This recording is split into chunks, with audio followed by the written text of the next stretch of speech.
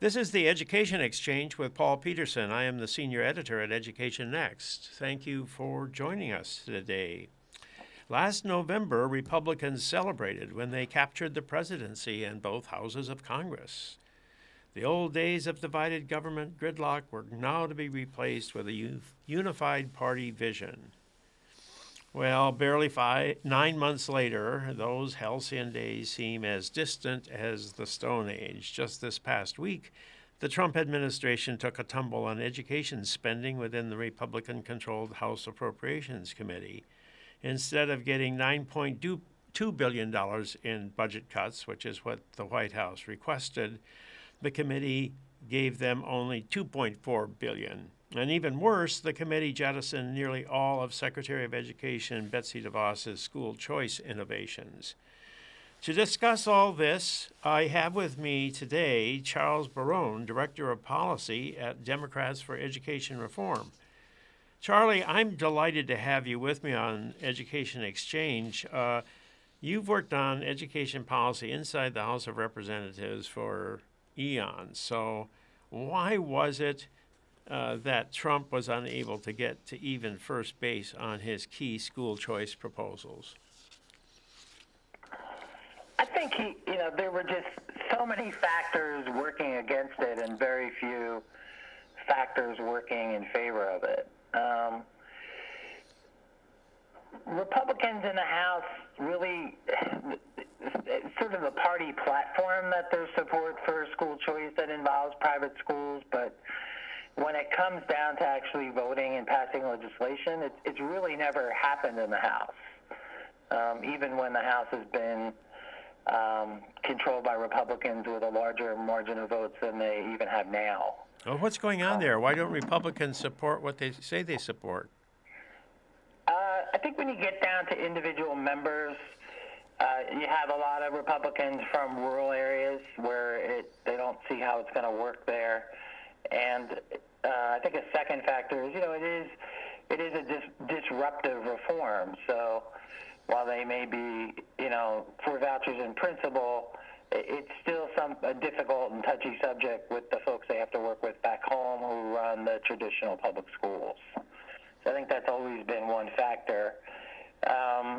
Some people don't know this. I don't know what the numbers are now, but the National Education Association does support the candidacies of some Republicans. In my experience in the House, and I left at the end of 2003, so I don't know the inside as much now as I do back then. But back then, they had a good 30 or 40 Republicans that they could count on to vote against a voucher proposal if they needed them. So I was very involved with NCLB, and on the floor votes on that, it was a foregone conclusion that the voucher amendment to that bill would not pass because of that political setup. Well, back then there was a good deal of cooperation between Democrats and Republicans, especially with respect to NCLB. I know there were party differences, but they did find a way of coming together and actually putting into place a pretty major piece of legislation. And even, in recent times, the revision of NCLB, ESSA, the Every Student Succeeds Act, passed with votes from both sides of the aisle. Why are we back on strictly party line votes right now? I think the administration got off to a rocky start with Democrats with the nomination of Betsy DeVos. Obviously, that played out more directly on the Senate side, where they had to confirm her. But I don't think she went over well with Democrats in the Senate, and even a couple Republicans who voted against her nomination. So they got off to a rough start there. And I think another problem with the Trump proposals that we haven't touched on yet is they cost money.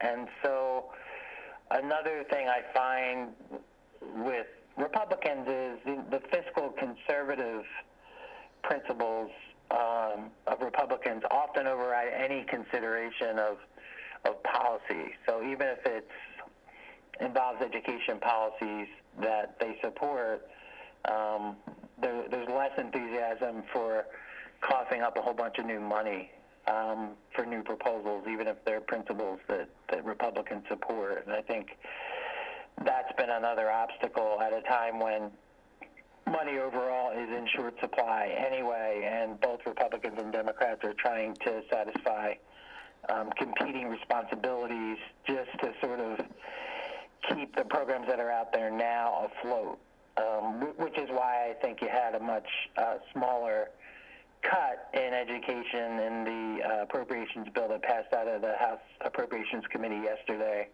than was in the Trump budget that came out earlier this year.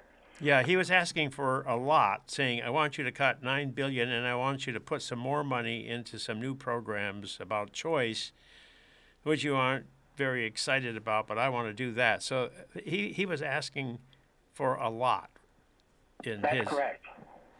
And so now, isn't that often the case that presidents will put out stuff that's dead on arrival when it reaches Capitol Hill? Is this anything really new out there, or is this often been seen in the past?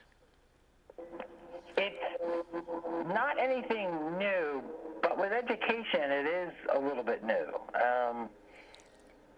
I started work on Capitol Hill in '93, and at that time, Bill Clinton had an education agenda that was fairly centrist. It included standards and accountability. It was really towards the beginning of the whole standards and accountability movement, which he had been involved with as a governor. And he had three main pieces of education legislation that he got passed.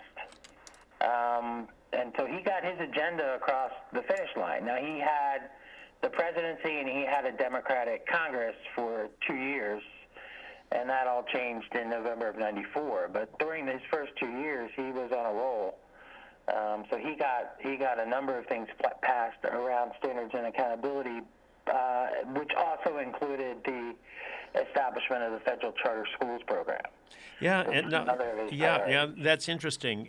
And on the charters especially, I can see your point on vouchers as being disruptive, but charters have been out there, and all Trump asked for was another couple $100 million for charter schools, and they ended up giving him only $28 million for charters.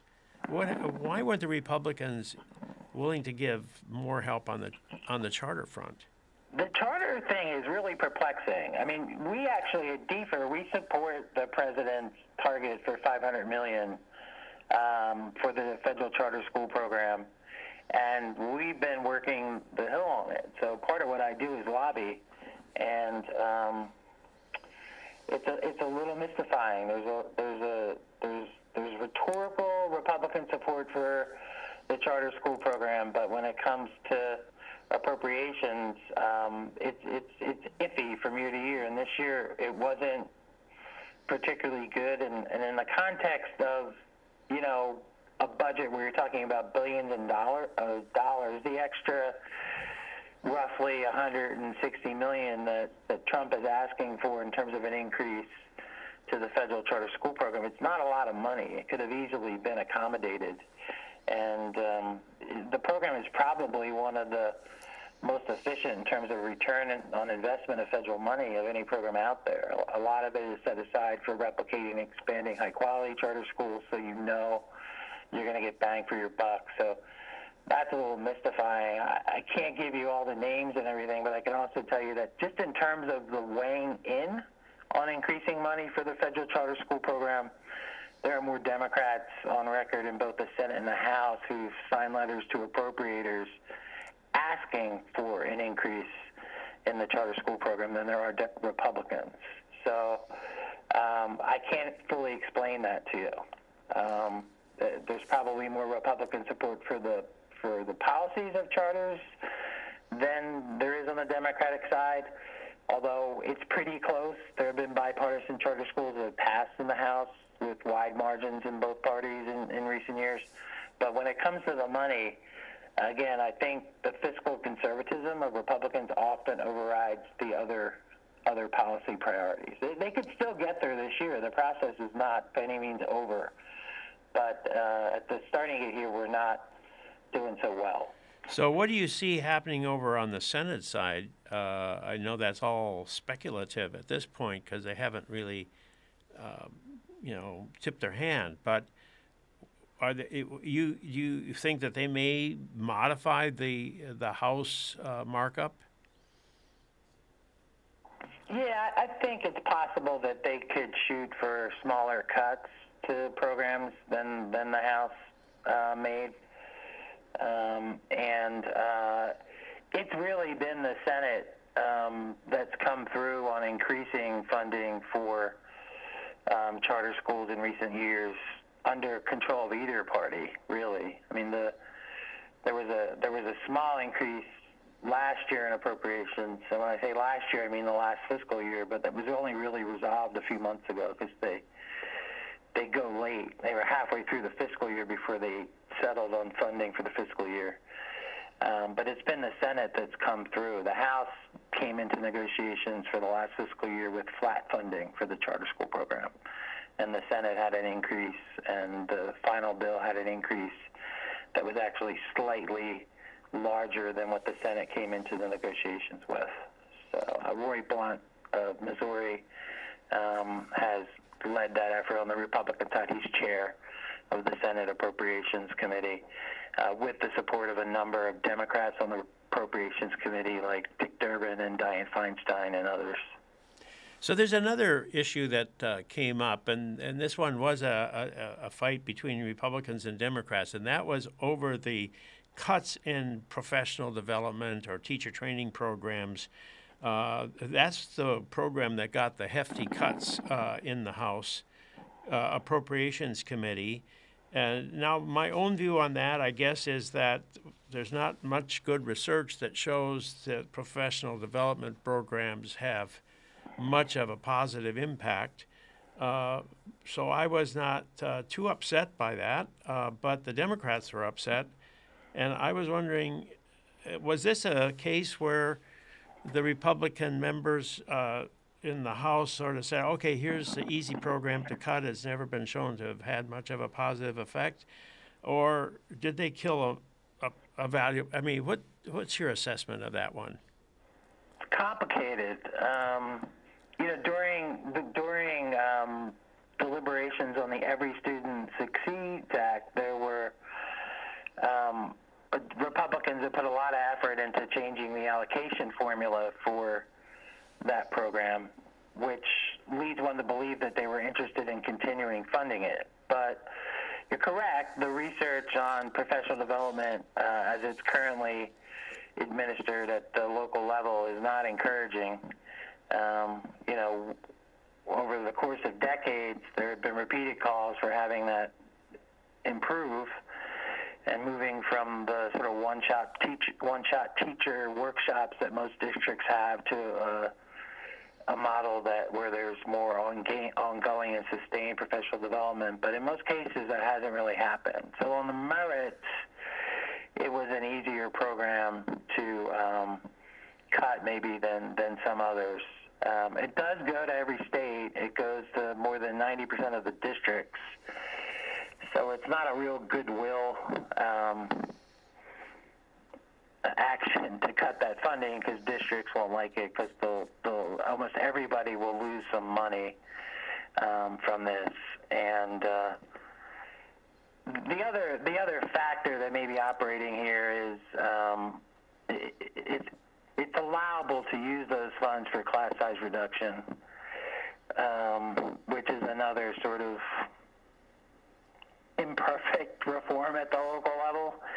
It's sold on the fact that smaller classes are liked by parents, and that some research shows in the early grades, if you reduce class size and don't do anything that's detrimental to teacher quality, you can get student learning gains.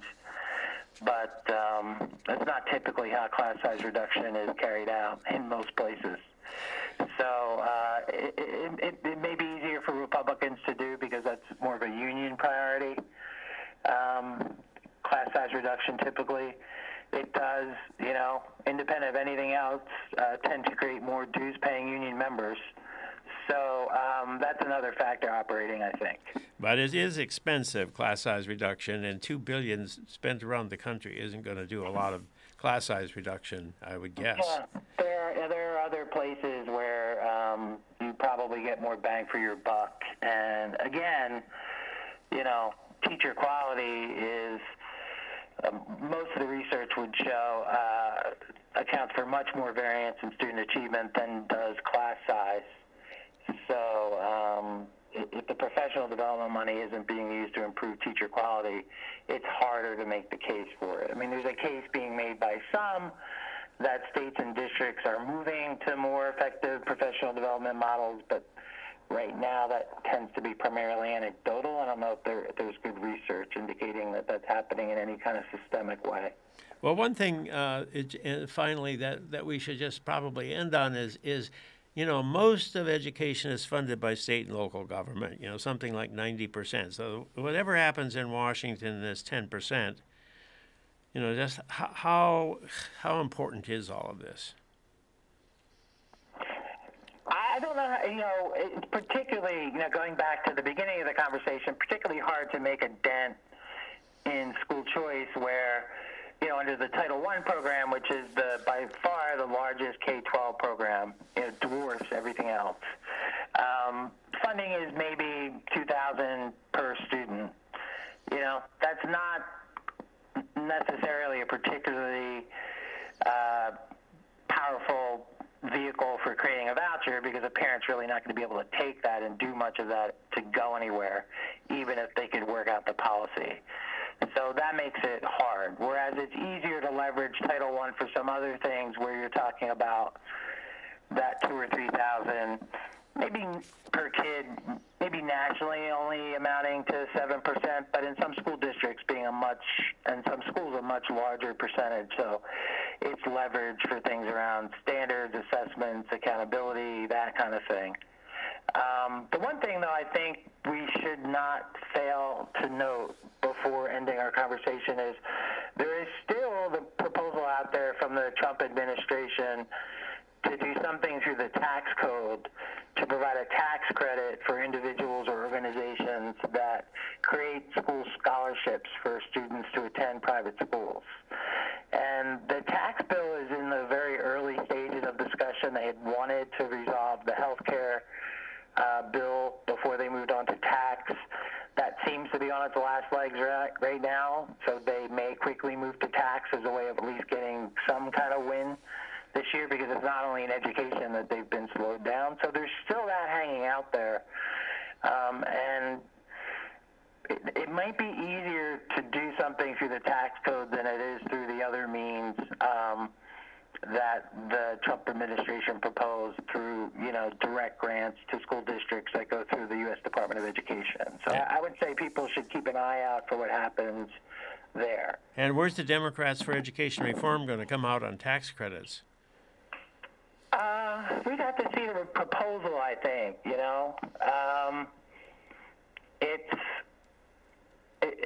It's another reason the right is hesitant to have the feds involved in education, because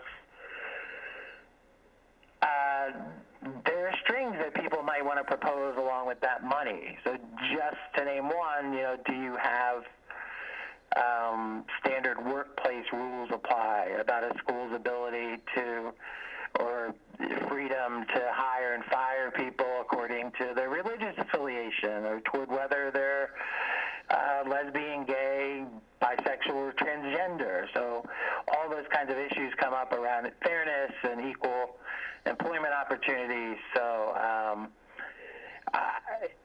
there are a number of Democrats that have supported that kind of thing at the state level. Ed Rendell got a program like that going in Pennsylvania when he was governor. Other governors have, I think Cuomo's favored it in New York, but has been waiting for the right vehicle to cut some kind of deal. There are a couple other Democratic governors out there who have supported it. So of all the choice things, that has more support within the party than anything else. So TBD, be determined later. Yeah, well, in our polling, we find that the tax credit idea is the most popular of all the choice ideas out there.